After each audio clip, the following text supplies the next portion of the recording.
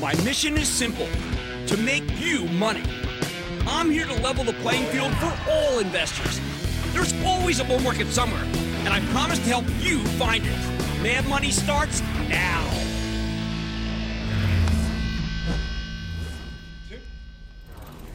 Hey, I'm Cramer. Welcome to Mad Money.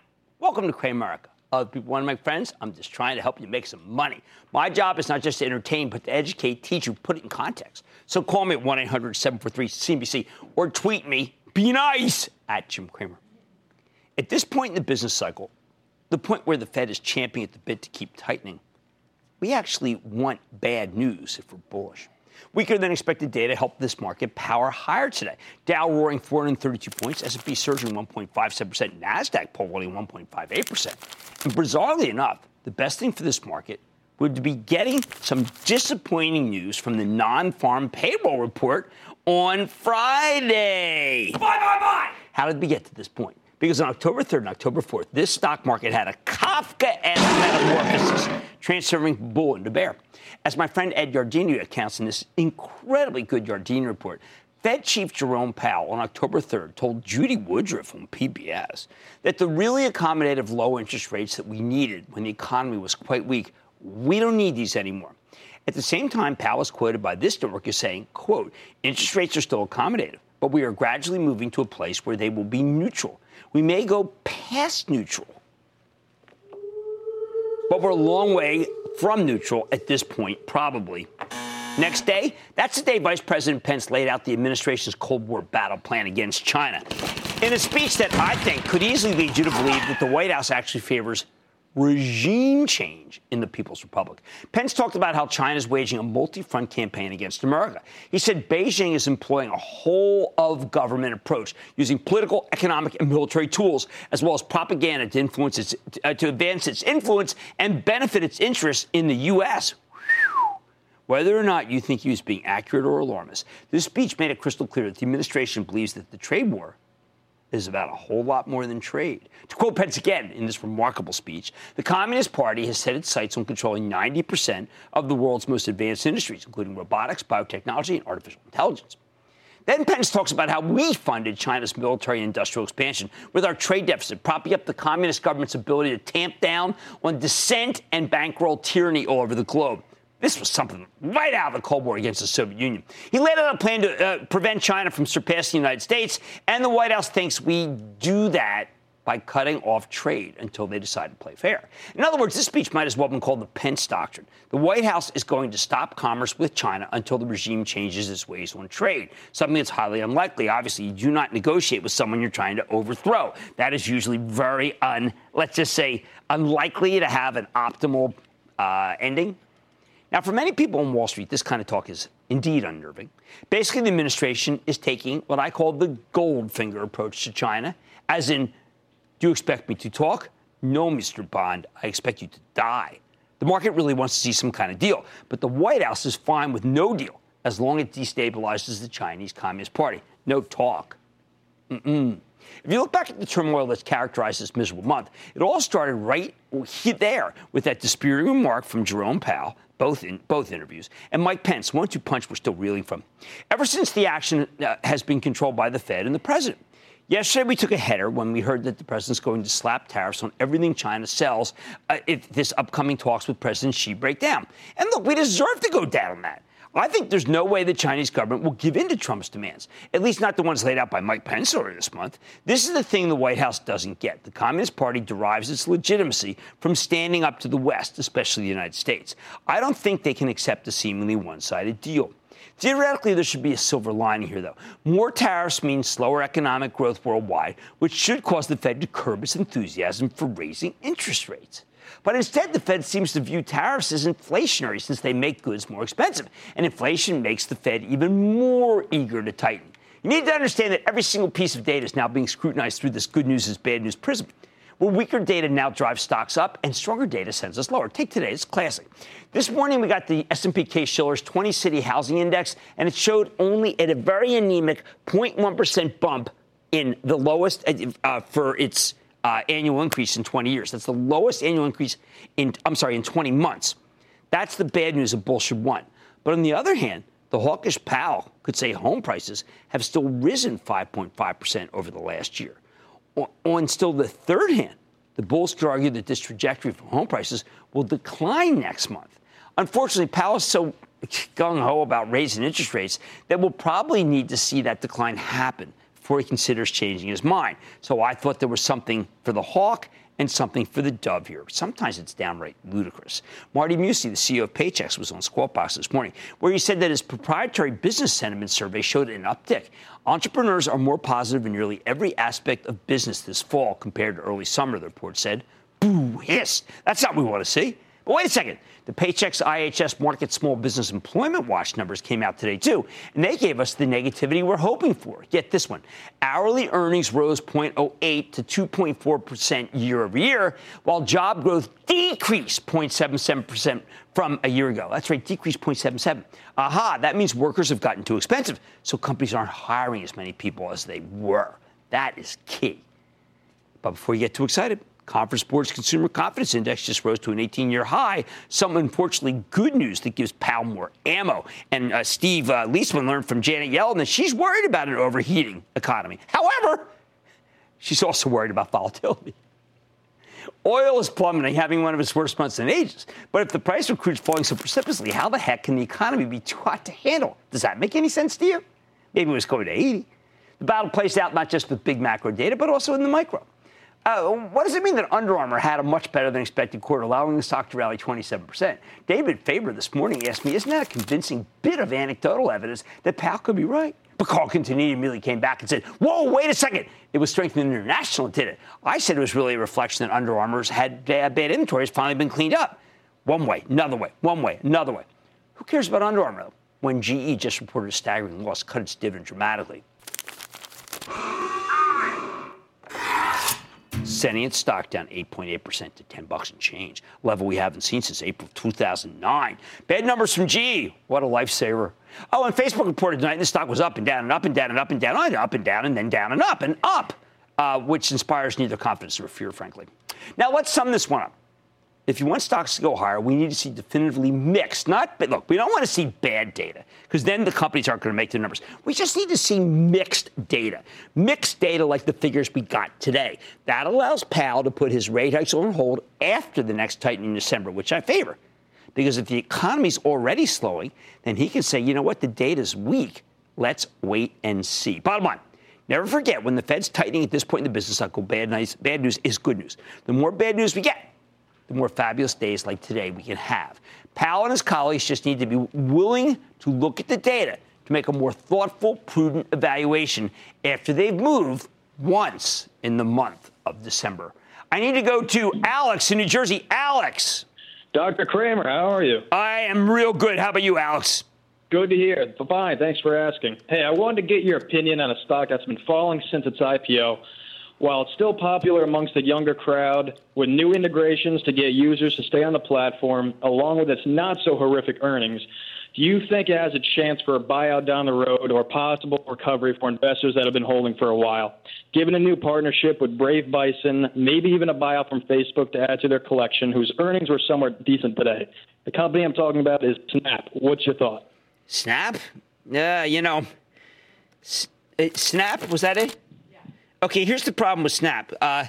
I feel that Snap does not have good advertising sales, and I think that they are not well run, and they have this kind of non-public market capitalization. So I'm not putting any buyout there, and I think the company is losing a lot of money very fast. So I'm not that bullish on the thing. Let's go to David in Illinois, please. David. Hello. Booyah, Jim. How you doing? I am good. How about you? Good. Aurora, ACB, moved to the New York Exchange on October 23rd. Since then, the stock has gone down over 40%. What are your thoughts on Aurora? Yeah, no, let's just clarify what I've been saying about the cannabis stocks. I said that all the stocks, with the exception of Canopy, are bad, okay? All of them. And that you shouldn't own any of them except for Canopy. The idea is if you're going to own a pot stock, that's the only one that I'm countenancing. I wanted all the others sold. And that's what I've been saying. And the idea was get out of the others. If you have to have some cannabis, then you go with Canopy. Canopy's been horrible, but it's been a lot better than all the others. I need you to forget good news. What we're really looking for is a mixture of good and bad news like we had today. And that's what we really want to have happen if you are constructive towards stocks. If you're destructive, you want only good news. So Mad Money tonight. This market is taking its cues from the NFL. I'll tell you how your football and your finances can go hand in hand. Then, there's no disputing it's been a tough month for the market. But have we seen this play out before? I'm giving my take when we go off the charts. And it's a company you may never have heard of, and it just pre-announced a knockout quarter, and it moved all of tech. With the stock heading higher today, is now the time to buy Kemet Corporation? I'm sitting down with the CEO. So stay with Cramer. Don't miss a second of Mad Money. Follow @JimCramer on Twitter. Have a question? Tweet Cramer. #MadTweets. Send Jim an email to madmoney@cnbc.com or give us a call at 1-800-743-CNBC. Miss something? Head to madmoney.cnbc.com.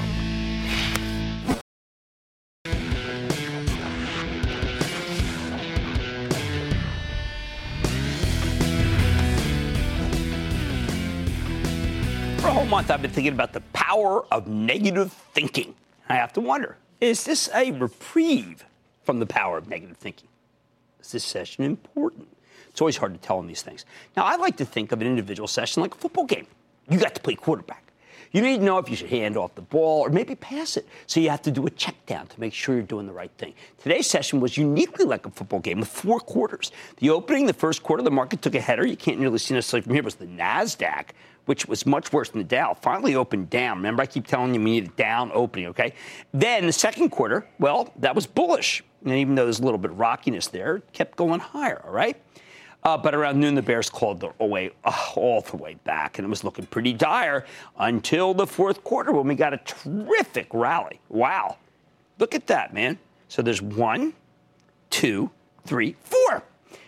Remember, I told you that there have been many sessions within an individual session. I like to think of them as the quarters. This kind of session, you're looking for themes that transcend the game. So here's what I saw that justified the rally. And again, this is kind of backward-looking, not forward-looking. But first, the S&P proprietary oscillator that I pay a fortune for finally hit -6. Remember, Karen Cramer, who ran the trading desk of my old firm, was a true believer that you can't stay short past -5, and you have to buy something. Force yourself to buy something at -6. Her trading discipline said you need to be what we call money in, meaning that at the end of the day, you should be putting more money to work than you're taking out. Yes, the oscillator is that important. It's only ever been really wrong during situations where we have systemic risk, like we saw during the Great Recession. I have said many times that we're not going to have a recession, but we could have a severe slowdown if the Fed isn't careful. We've got to monitor the volatility, as Janet Yellen said. So I think the oscillator could be telling the truth, and it's only natural that the negative readings produce a bounce. -6, bounce. Check. Second, we're almost reaching the end of the month of October, which should relieve some selling pressure because that's the end of the fiscal year for so many mutual funds. Today and tomorrow tend to be seasonally strong days. Third, we finally had the fabled down opening that I've been praying for. You know, it's been picked off so often whenever the market rallies in the morning or you open big, you come to work and boom, the bulls have been picked off and beheaded over and over. Didn't happen today. We had a not-so-hot opening, and then stocks roared higher, particularly the NASDAQ, which opened very badly. Fourth, some groups have been stuck in horrendous bear market mode. Groups like the defense stocks finally caught a bid, something that seemed impossible yesterday. Looks like defense contractors are coming down so far to actually attract buyers, even with the midterm elections a week away, and so many afraid that the Democrats could take the House and sell the stocks because, well, you know, they favor probably a lower defense budget.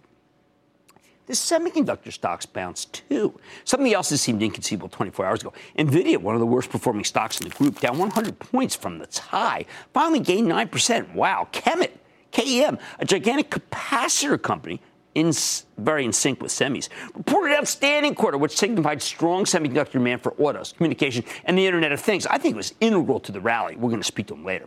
Last but not least, we got a good interpretation on bad news. We haven't seen this during this whole month. Masco, the big maker of kitchen and bath fixtures, reported a ugly miss and slashed its outlook. Man, oh man, it was hideous. So ugly that you had to believe not only would its savage Masco down 10, maybe 15%, would bring the whole group down with it. Nope. Masco stocks actually exploded higher finishing about 7% up. When a stock rallies on really bad news, that's a classic sign that a bottom may be at hand. Now, the power of negative thinking still held sway with Amazon, and the gloom was palpable for General Electric after the company took a gigantic charge and a huge dividend cut. IBM got hit for a second day on its purchase of Red Hat, which seems silly to me. MasterCard delivered beautiful quarters, beautiful earnings, beautiful. But like first data yesterday, the stock got slammed anyway, showing the vulnerability of the once, immune financial technology group. Meanwhile, Pfizer and Allergan fell deep into the drug doghouse. Still, a quarterback could find 5 open targets today. The oscillator's -6 reading. The end of the horrendous month of October. A down opening that didn't hurt anybody. A couple of bear markets that look like they may be morphing into bulls. And we had a positive interpretation of the negative earnings from Masco. Wow. 5 receivers wide open. Let's see if tomorrow's game gets a long-awaited winning streak. Ronald in Pennsylvania. Ronald. Hello, Jim. Hi. Hey, thanks for your many years of great guidance, and fly, Eagles, fly. Fly, Eagles, fly. Thank you so much. Hey, I love Golden Tate. That was a good pickup. What's going on? Jim, in 2010, I had bought stock in Plum Creek Lumber, which was eventually bought by Weyerhaeuser. Right. Lately, they've been dealing with hurricanes, fires, rate hikes, tariffs, and their CEO is retiring. They had a bad third quarter, and they guided for fourth quarter not that good. The good news is, for me personally, I'm playing with a house's money. Half the stocks I own are from dividend and reinvesting, and they pay a better than 5% dividend. 2 questions. Do you think the dividend's safe?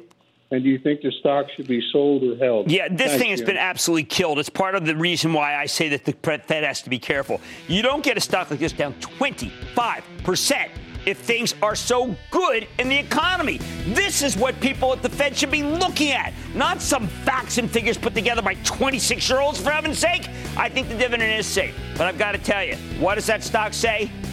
It says, be careful, Fed. Weyerhaeuser stock is telling the truth. All right, have we overcome the power of negative thinking? Well, at least for this session. I saw some things today that justified the rally. Let's see if tomorrow's game of 4 quarters, don't forget, don't get too greedy at the top, gives us a winning streak. Lots more Mad Money ahead. Wondering what the best course of action is when it comes to this market? I'm going to check out the technicals. I think they could be a good guide here. I'm going to go off the charts. Then, Chemet Corporation shares have fallen about 40% since July. But could today's rise after its pre-announced earnings signal positive things to come? And it's a company that's trying to find a solution to the leading cause of death globally. I'll reveal the name. It's exciting. Stay with Cramer.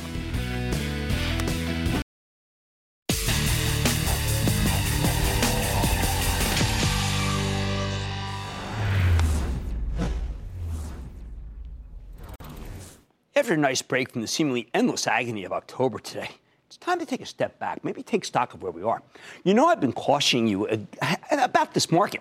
Between the Fed's rate hikes and the president's tariffs, we're seeing some serious deterioration in a host of key industries. That's translated into stock pain for the stock market. Again, didn't see it today, but you know that's what's going on.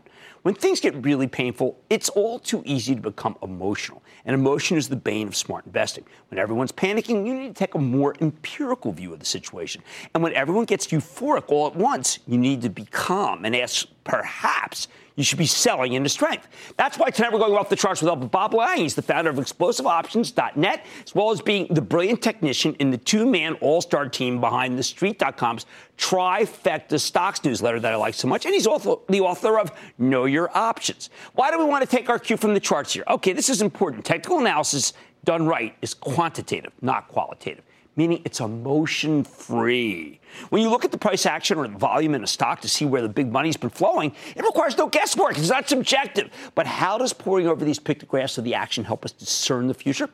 Because the chart's all about trying to approximate human behavior. And that's why technicians are always looking for patterns that tend to repeat over and over and over again. And these patterns repeat because when it comes to managing money, we all exist on a spectrum between fear, which is what gripped us yesterday, and greed gripping us today. According to Lang, most people like to cluster near the center of the spectrum. We're more comfortable in crowds. That's why I'm always telling you investors are herd animals. But when the market moves to one extreme or the other, the herd follows. And that's what we've seen lately. Fear has spread through Wall Street like an epidemic. Now, you know that I've been negative, but it's worth pointing out that over a long enough period of time, Why am I usually longer-term positive and constructive? Because the market goes higher. That's been the whole story of my career. The problem is, in the long run, we're all dead. Like I told you last night, one of my best calls ever was in October of 2008, when I told you to get the heck out before a breakdown that sent the Dow plummeting from 10,200 to around 6,500 in a matter of months. If you can avoid a short-term bloodbath, that's what you should do if you think there will be a bloodbath. We often hear you should buy when there's blood in the streets, buy when it feels worse. And that's absolutely true. But is that where we are right now? I always try to judge this. It's one of the reasons why I pay so much attention intraday to the market. But here's what Bob Lang says. He says we're not out of the woods.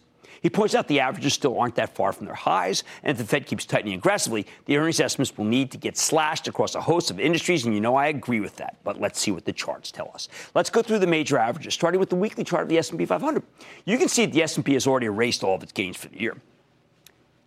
But Lang thinks it could have more downside. Why? First, the darn thing just made its first weekly close below the 50-week moving average. Okay, so that's the blue, all right? See that right there? This, by the way, this is the first time since early 2016. And this is something that really spooks chart watchers. Second, the moving average convergence divergence, that's the MACD as we call it. It's a tool that helps technicians predict changes in securities trajectory. Made a bearish crossover earlier this month. This is something I always respect, I have to admit, and it's the first one since the meltdown in February. You know we have to pay close attention to that. Until the MACD recovers, which could take several weeks according to Lang, he thinks the S&P could keep trending lower. And any rallies like the one we got today are selling opportunities because they're just temporary. Keep this in mind. Remember what I'm saying. We got very euphoric today. Maybe might want to lighten up on some things. But what if we zoom out and look at the S&P's monthly chart? First thing that jumps out at us is that we really haven't come down that far from the highs. Lang points out that this will be the S&P's first down month since March. The MACD is on the verge of making a bearish crossover here. Take a look at this. You see that? You got to look pretty close, but it's there. That would be the first time since early 2015. How low can we go? Lang thinks that the S&P could potentially fall to 2,300, and that would be down 14% from these levels. He thinks it could take several months. All I can do is say ouch to that. Jeez. Okay, how about the weekly chart of the NASDAQ 100? That's the 100 largest non-financial stocks in the NASDAQ composite. You can see that the NAS has fallen sharply below its 50-week moving average, which is the blue. Okay, sharply below it. That's there, okay? And that's become now, this is going to become a new ceiling of resistance, all right? The MACD made a bearish crossover. Here we go again, okay, for the first time since March. Lang notes that the Chaikin money flow, CMF, I'm doing a seminar with Mark. I love his stuff. It measures the level of buying and selling pressure is actually still in positive territory. I regard that as a glimmer of hope. But he says it's just been declining. And just imagine what happens when that goes negative. So to me, even though I thought that was a glimmer of hope, he doesn't see it that way. Meanwhile, the relative strength index, we call that the RSI. Okay, that's down here at the bottom. Important momentum indicator has fallen, but it's still not quite oversold. Which means the chart's not even signaling a short-term bounce. My oscillator says otherwise, so we're all a little conflict on this. Now, let's take a step back and check out the NASDAQ 100's longer-term monthly chart. Once again, the decline so far looks a lot less significant. Lang says the momentum here is weak, and the volume has been rising, okay, suggesting that there's more pain to come. The MACD's made a bearish crossover. Once again, MACD, right here, okay? That's first time since 2015. Is the NASDAQ 100 oversold? He says not even close, even after all this damage. The relative strength index is right in the middle, as a matter of fact, right here. You can see, not that down. It's actually closer to overbought than oversold right now. Jeez. All right, what about small cap stocks? When you look at the weekly chart of the Russell 2000, holy cow, there is so much damage here. It's scary. All right, this small cap index is clearly the worst of the major indices. The Russell 2000 is trying to find support around 1450. It's struggling here, okay? But it's already broken down below its 50-week moving average. This is really giving up the ghost. The MACD indicator is rolled over in September. It's never recovered. And Lang points out that the volume here has been rising with heavy selling. Meaning big institutional money managers are dumping these small-cap stocks. As for the Russell 2000's longer-term monthly chart, well, Lang wouldn't be surprised if it heads all the way down to its 50-month moving average. That's down about 10% from here. MACD indicator just rolled over, giving us this rather ugly bearish crossover right here.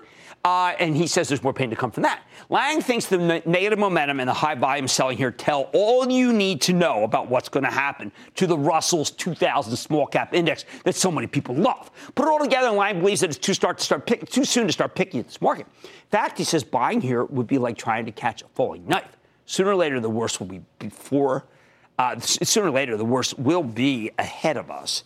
We're not there yet. Tough stuff here. Bottom line. The charts of the major indices, as interpreted by Bob Lang, suggest we're not out of the woods, not even close. Lang thinks we could have a lot more downside. I think it's okay to pick here myself. I like that some real down and outers rallied today. I also think we're way too oversold to get hammered here, at least for now. But I respect Bob's opinion, and you need to know that there has been substantial technical damage that's been done to this market. And after this respite, it might not be done going down. John in New York. John! Jim, I have a stop the bleeding booyah to you. I like that. I need a booyah at this point. What's going on? Okay. All right. This question regards account management. If we have multiple accounts, meaning IRAs, whether it's traditional or Roth, and discretionary stock accounts, do we treat them the same as far as maintenance and managing those accounts? Well, look, I gave a talk today, and I have to tell you, want to be really careful of this. I am calling for one standard way to handle IRAs. You can pick some mad money to buy some stocks. Why don't we just do this? In both those situations, I just want to do S&P index funds, okay? That it's right for both of them. And I really think that it's important to recognize that the S&P index funds, as Warren Buffett has taught us, is the best. But for IRA allows individual stock picking. And that's why I encourage both S&P and individual stocks for your IRA, because it lets you do it. Let's go to Dan in Missouri, please. Dan. Hi, Jim. I'm a first-time caller. I love the show. My question is going to be on AA, Alcoa. They seem to be cheap right now for position over the next few years. Aluminum demand is still expected to grow globally, and they've announced a stock repurchase program. Do you think it's the time to be bullish with AA? I loved the quarter. It was a really, really good quarter. But if we're headed into a slowdown, then I've got to tell you, I'm not going to be a buyer of Alcoa, and that's my biggest concern. A slowdown will definitely hurt it. All right, sure, we rallied today, but the charts, according to Bob Lang, suggest it's just a brief reprieve. Chartists believes we could have more downside. You know what? Got to respect Bob's opinion. Much more mad money ahead. This market may be giving you motion sickness, but it's nice to see that good news can still be considered good. Turn MI company up 10% at earnings. Man, it's one company that has your heart and mind, and you may have never heard of it. I'll reveal the under-the-radar biotech play just ahead. All your calls, rapid fire. Tonight's just the lightning round. So stay with Cramer.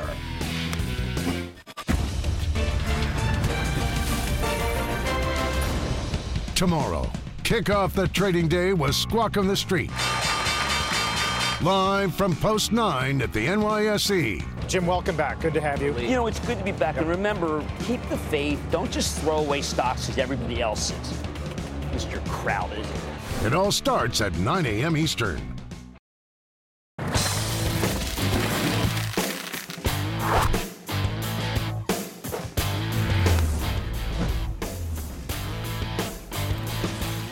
Even in a tough market, I always tell you that good things can still happen, not just with the market, but with individual stocks, and very much in unlikely places. Take Kemet, that's KEMET Corporation. It's a maker of basic electrical components, with a stock that had been very, very, down and out for months. Back in September, we got a call on the stock from Jay in New York. I wanted to give it another look. After roaring in the first half of the year, the darn thing went into a sickening slide, not because of anything the company did, but because investors were worried about Kemet's fate in an economy that might be slowing. This morning, though, Kemet reported a spectacular quarter. The company delivered a monster 26 earnings beat off of a 61-cent basis, higher than expected sales, up nearly 16% year over year. Management even rolled out a modest dividend. In short, business is very good at Kemet, which is why this stock surged $2.79. That's nearly 16%. So what does this terrific beat mean? Let's check in with Per-Olof Luft. He's the CEO of Kemet Corporation. Learn more about the quarter and where the company's headed. Mr. Luft, welcome to Mad Money. Well, thank you. Thank you for having me. All right, sir, because this is your first time. Good day to be talking about Kemet. I was going to say, absolutely. I want people to know what you guys do, because in many ways, you may have triggered a much larger rally throughout the entire market because of how broad Kemet's components are used. So give us an overview. Yeah, I mean, we are used in just about every application you can conceivably think about. And we talk about Chemet may not be a household name, but we are pretty much in every household. And we cover the automotive sector, we cover the military, the medical, industrial, telecommunications. And, whenever there is voltage, you need some of our things to support the semiconductors on the board. Now, what I felt when I read through this incredible numbers was that a lot of people feel the Internet of Things has slowed. It's obvious from Chemet's numbers, since you are so broadly within the system, that to bet against the Internet of Things may be a stupid bet. I personally think so. I think what we're seeing is a trend and not a bubble. Yes, there's cyclical things that may happen in the marketplace, and of course we will be affected by that as well. But I think actually we are just in the beginning of the digitization of society, and companies like us and others will benefit from that for a long time to come. Now, you have 15% of your business is in auto. Everyone tells us that business is terrible. Are you seeing a negative bent to your auto distribution? No, actually auto is doing very well, and we expect that part of our business to grow nicely. And if you just look at how many components are in newer cars, not just from the electrification of the transportation sector, but also just electronics in general. If you take a Tesla, for instance, we'll have upwards of 12,000 MLCC components in it, and a IC, a normal combustion engine car may have 2,500. So we see the need for these components to be growing quite nicely over the next many years. We like to judge in Mad Money about companies' demand by how the gross margins are. Your gross margins were exceptional. That means you do have some pricing power? Today, what we are seeing is no declining ASPs. We are used to declining ASPs in the electronics and IT market, of course, but prices are stable, and we see opportunities for price increases, which we are looking to do strategically and sustainably. We have felt that there is a PC boom that's happening. A lot of people have criticized us for that view, but we've been talking directly to the manufacturers. You are in a lot of circuit boards. I have to presume that you see no PC slowdown. No, we see PCs growing, and I think companies, just like our company internally, we're changing PCs faster because the new capability is improving so much that you want to stay ahead of the curve if you want to have a good organization, and therefore you need to invest in IT, and that's good for us. I think people, you got a great website, and it's got a really good video on it. But I think that you have to talk about what a tantalum capacitor is for our people who don't know Chemet. I have to tell you, I was not informed well enough when I had a call about Chemet. But these are pervasive in the way that you really own this market. So tell people why you used that particular material and why it works so well. Well, tantalum was invented by Bell Labs to use as a solid capacitor right after the transistor was invented.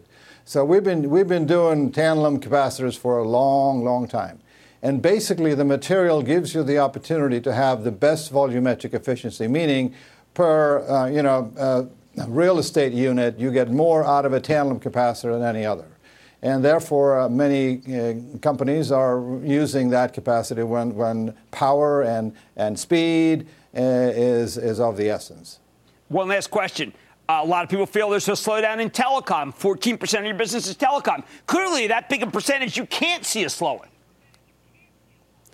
We have been talking about 5G for some time, and it's coming. I was in Shenzhen not long ago, and they were trying autonomous buses with the 5G system in town of Shenzhen. So 5G is coming, and we all know that more componentry is required to make 5G happen. So we're all looking forward to that. It hasn't even started really yet. Wow. Well, look, we needed to hear that. We needed to hear something positive. You just gave it to us. Thank you so much to Per-Olof Löf, Chemet Corporation. Guys, go to the website. There's a good video. You know exactly what they do. This is the kind of thing that busts the gloom of the semis. Mad Money's back into the break.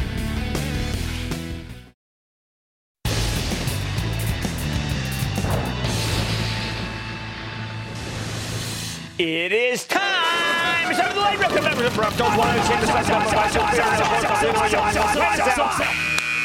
And then the lightning round is over. Are you ready? Ski Daddy. It's time for the lightning round. I'm starting with Eric in California. Eric. Booyah, Jim. How's it going? It's going very well. How about you? Okay, I'm been better if I didn't buy Seagate, ticker STX. Seagate's hard because it is so cheap. I absolutely see that it could rally, a relief rally like Western Digital could rally, but I can't recommend them, and I got so many great tech stocks that are down. I just can't. All right, let's go to John in Florida. John. Booyah, Jim. Booyah. Booyah. RDS/A. Okay, why buy Royal Dutch when you can buy BP? My Travel Trust, which you can follow along by joining ActionAlertsPlus.com Club, has made this our biggest oil position. We keep buying it, and it yields 5.8%, and it reported one of the best quarters I've seen this whole different reporting period. Sean in Massachusetts. Sean! Yes, hello, Jim. Is that... Booyah, Jim. How's it going? Thank you for taking my call, and congratulations on the Super Bowl win. Oh, thank you so much. I'm looking at BSBR. That's Santander Bank in Brazil. It's actually one of the few ways to play the sudden capitalist resurgence in Brazil. So Banco Santander, Brazil may be a decent way to play it. I'm not going to fight you on that one. Let's go. He was up 5% today. Be careful. Let's go to Frank in California. Frank. Hi, Jim. Interested in Valero. I am too. You know what? The spreads haven't gotten... look, as oil goes down, some people feel they're not going to make as much money at the pump. I think you buy the stock of Valero here. It's down very badly. Yields 3.55%. How about Jeff in New York? Jeff! Hey, Jim. Love your show. Thank you, buddy. Boyd Gaming. Should I continue to hold it? Yes. Its stock is down way too much, and there's a lot of gambling being done in the U.S. You don't have any China exposure. What's not to like? How about we go to James in Pennsylvania? James. Yes. Hello, Jim. This is James from Philly. How are you? Man, I'm doing pretty good. You know, we just got Golden Tate, so I'm real happy. What's happening to you? Yeah, so am I. Thank you for taking my call. No problemo. I'm calling about Square with the guy leaving, the CFO for Square and the pullback. Do you think it's time to start nibbling? I was over in London this weekend, and all everyone could talk about who's in this space was saying, well, we were talking with some Irish people, Northern Irish people, chiefs from Northern Ireland. They said, well, look, how can you buy Square without Sarah Friar? I think there's more to the stock than just Sarah Friar, and I actually think that it's okay to buy right here. And that's my case. Let's go Richard in Colorado. Richard. Hi, Jim. Thanks for taking my call. You bet. I have a question about CBRE. I got it because it involved commercial real estate and it's global, but now I'm wondering in these terrible times whether that's global and commercial real estate is the right... Well, I think, and this is something that I want Jerome Powell to hear, I genuinely believe that commercial real estate is the next shoe to drop in this big kind of rolling slowdown that I'm worried about. So CBRE is going down with that. Now, CBRE, I'm sure, will say, listen, everything's hunky-dory. That's not the point. The point is what's going to happen. And I'm going to say I don't want to touch commercial real estate. And that, ladies and gentlemen, the Lightning Round! The Lightning Round is sponsored by TD Ameritrade.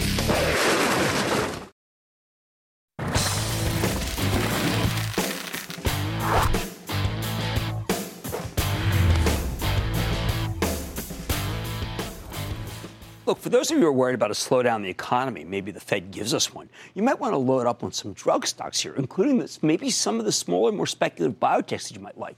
Companies like MyoKardia. It's a $2 billion biotech that's focused on treating the number one cause of death worldwide, which is cardiovascular disease. MyoKardia has multiple products in the pipeline, but the biggest one is a phase 3 treatment for hypertrophic cardiomyopathy, which is a condition where part of your heart gets too thick, and that interferes with its ability to pump blood. Now, the company held a research and development event today where they provided some new data on the most advanced pipeline candidates. The stock barely budged. That seems wrong to me. So could MyoKardia be worth picking up here, or is the market maybe still too perilous for these kinds of stocks? Let's dig deeper with Tasso Giannakakos. He's the CEO of MyoKardia to learn more about this company and its prospects. Mr. Giannakakos, welcome to Mad Money. Good to see you, sir. Thank you. Have a seat. Thanks for having me. Well, I think it's high time people realize what's the biggest killer of people and how few companies are really trying to do something about it. So why don't you tell us how MyoKardia is stepping into the breach? Yeah, I think you mentioned it. The number one killer of all women and men worldwide. We're seeing it's 1/3 of all people die from a cardiovascular disease. And then when you look at that, you'd think there'd be a ton of innovation happening in the world's #1 global disease burden. And instead, we're seeing the opposite. We're seeing fewer numbers of drugs getting approved over the last 18 years. So there's been a tremendous lack of innovation in this area, and that's why MyoKardia was born. Our entire purpose is to focus on deep disease expertise, which is the only way to get the breakthroughs here, and that's been challenging for people to do until now. Okay, so what we've known, and we've had all the companies on, we've had major companies like a Medtronic on, which talks about, they make devices. This is not a device that you're working on. No, we're designing specific therapies we call with an approach that's called precision medicine. So we really research deeply the underlying biology, the cause of these diseases. This is something that has been challenging for cardiovascular medicine. We think about genetics, we think about imaging, we look at family history, and we design specific drugs that are aimed at the cause of the disease. So in so doing, we're hopeful that not only are we going to improve symptoms, but we're going to restore people to normal living and potentially even reverse the course of the disease, something that's never really been done before in cardiovascular medicine. Current standard of care is what? So these are 40 or 50-year-old drugs that have been designed for other conditions. So the standard of care is pretty poor here. We're talking about beta blockers and things that really... You're talking about beta blockers Beta still? blockers, yeah. I mean, beta blockers, when I was born, they had beta blockers. Yeah, no, it's true. And so in some situations, they can provide some symptomatic support, but they're not really getting at the underlying cause. And we're seeing a lot of breakthroughs in other disease areas where transformative therapies that are applying this precision approach are coming. Patients are benefiting. We've got to do this in cardiovascular disease, and we're leading the charge for that. Now, when people have heart failure, so to speak, is it too late for the things that you're designing? Not necessarily. So one of the biggest outcomes of these heritable cardiomyopathies is sudden death, AFib, and heart failure. So often, unfortunately, we're picking up diagnosis when patients are coming in and they're feeling short of breath and they're limited in their function. So these are exactly the patients that we're actually currently studying in our pivotal trial. We're studying symptomatic patients who have severe disease, New York Heart Association class 2 or 3. So they're already down a path, and we're looking to bring them back. Okay, so let's say there are people who are watching and say, you know what, I've got a bad diagnosis, my cardiologist is telling me this. Can you get this into a test, into a study? Well, we have studies underway right now. You can look at clinicaltrials.gov. We have a couple that are underway, 2 that are ongoing for hypertrophic cardiomyopathy, where the heart thickens, and 1 that's underway for dilated cardiomyopathy, which is the opposite. The heart is a little bit too weak, and it stretches, and the muscle walls are really thin. So Sanofi, which is a huge company, is choosing MyoKardia to partner with. How did that come about? Yeah, so about 6 years ago or so, when the company was getting going, there was a lot of interest in the drug area and in big pharmaceutical companies to think about a way to get at this unmet medical need. We all recognize that the need is there, but historically they've been looking at very, very large clinical studies that cost a lot of money and take a lot of time and usually don't work out. So we came around with this fresh approach. They've had some experience with similar approaches in other disease areas, with Sanofi in particular with their Genzyme unit, which is looking at rare disease. And, and the leadership at that time was thoughtful enough to say, this is an area we want to invest deeply in, we want to partner with MyoKardia in. The science made sense. And now we're on 3 years into the collaboration. We're making a whole lot of progress in a very short period of time. One last thing that I always wanted to ask, because I think it's important, is does the company need money? Because I always tell people, listen, if they need money, maybe they do an offering and they can get in on that one. Yeah, we're fortunate enough. We're well capitalized. We've got over $400 million in the bank, which moves us into 2020, which is well past a number of value inflection points. We're essentially releasing important clinical data about once every 1 or 2 quarters now. And so we're in good shape. It'll get us through the readout of our pivotal study in HCM, which is the second half of 2020. So we just got to keep going with great science, and hopefully we'll be able to help some patients. Well, many of us, including my family, are cheering for you and hope that you have the breakthroughs that you're describing. That's Tasso Giannakakis, the CEO of MyoKardia. I don't know, I've read through all the documents. It's a pretty interesting company. They have money's back at you, right?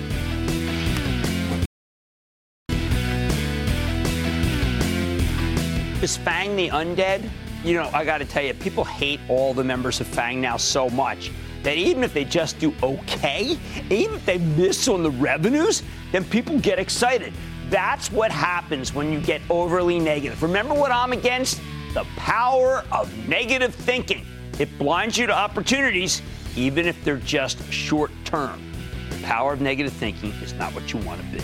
Like I said, there's always bull markets on my promise on finance just for you. Right here on Mad Money. I'm Jim Cramer, and I'll see you tomorrow.